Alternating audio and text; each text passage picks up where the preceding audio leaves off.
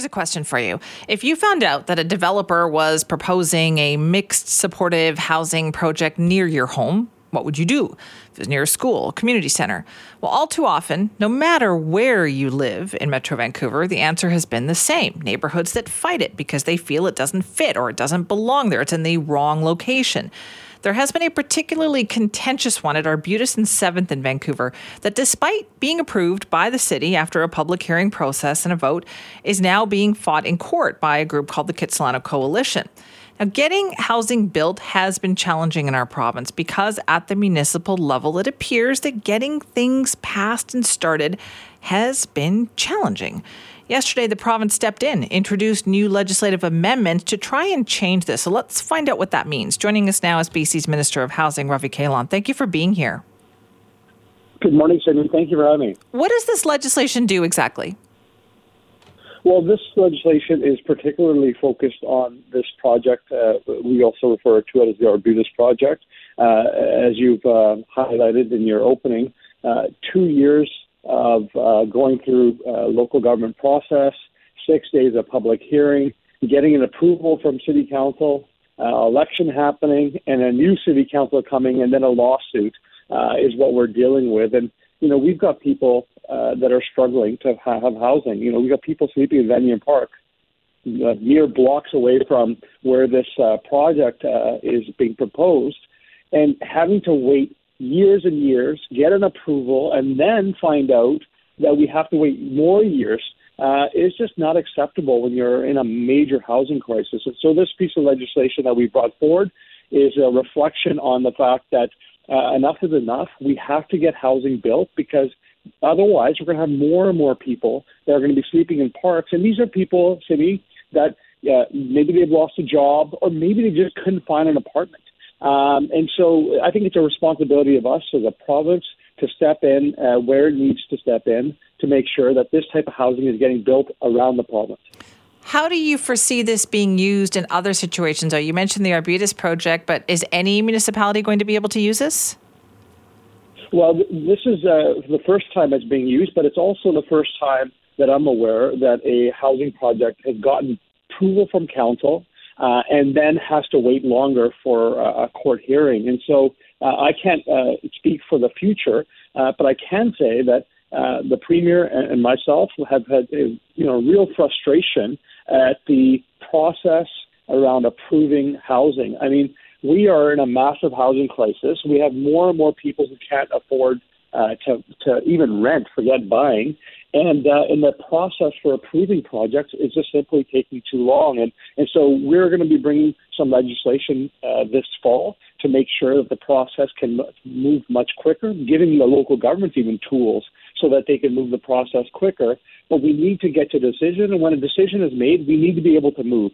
And in this case, a decision was made by one council, a previous council, who said, yes, this is important for the community, we need to move. And then the next council says, yeah, this project is important, and but we're stuck. And so we've stepped in this situation. Okay, so then is this the beginning of this? You said there's more legislation coming in the fall? Well, this is very isolated to this one location. But we know from talking to local governments that there are issues in the process to ensure that that housing can be approved in a quicker way. We're not saying compromise safety. We're not saying not listen to local residents. All those things are still going to be important.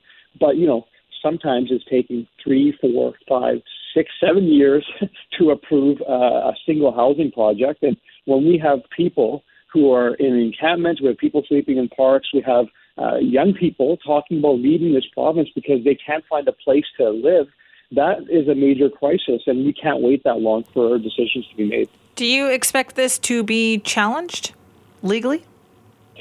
I can't speak to what will happen. I know that the legislation that I presented yesterday in the House is narrow to that specific case. But again, it's hard to comment on what might happen. What I can tell you for sure is that this housing is needed. And again, these are people that are from the community.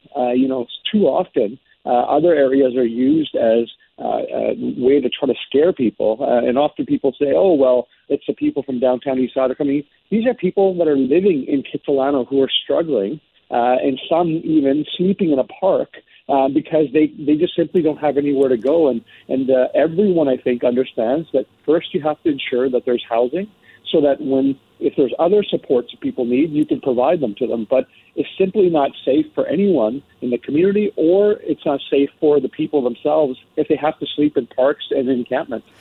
Now, the Kitsilano Coalition has responded to this, and they feel that you are, helping the city to cover up kind of the unfair process that went into this. How do you respond to that? Well, again, 2 years of a process, 6 days of public hearing, numerous people presenting to council, and the decision was made by one council, and then after election, the council, for the most part, got changed. And now the next council is saying, yeah, we have a housing crisis and we're kind of stuck. And so, I appreciate that, when I hear since I'm becoming the Minister of Housing, everyone says we need more housing. Everyone says we need to address a housing crisis.